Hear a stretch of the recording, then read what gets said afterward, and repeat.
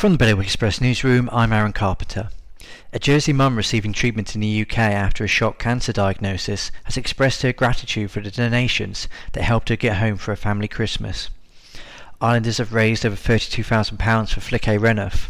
Since they emerged in November that a year of health struggles and chronic pain were actually symptoms of an aggressive lymphoma. Guernsey's Education Committee has backtracked on its proposals for how traffic could be managed around the two new larger school sites. One of the ideas was to restrict the number of staff who could park on site. However, senior figures have now stressed that these are not the final proposals. Jersey Hospital had a busy spell over the new year, with 7 babies born on the 1st of January. 3 girls and 4 boys made their arrival. And taxi drivers, hairdressers and other people who likely come across those living with dementia on a regular basis will be the focus of Dementia Friendly Guernsey's awareness sessions this year. The charity has been delivering the sessions to the island community for 3 years now and has seen more than 3,000 people during that time. To find out more on that and the rest of today's news, go to bailiwickexpress.com. Your weather, cloudy with showers at times with highs of 11 degrees.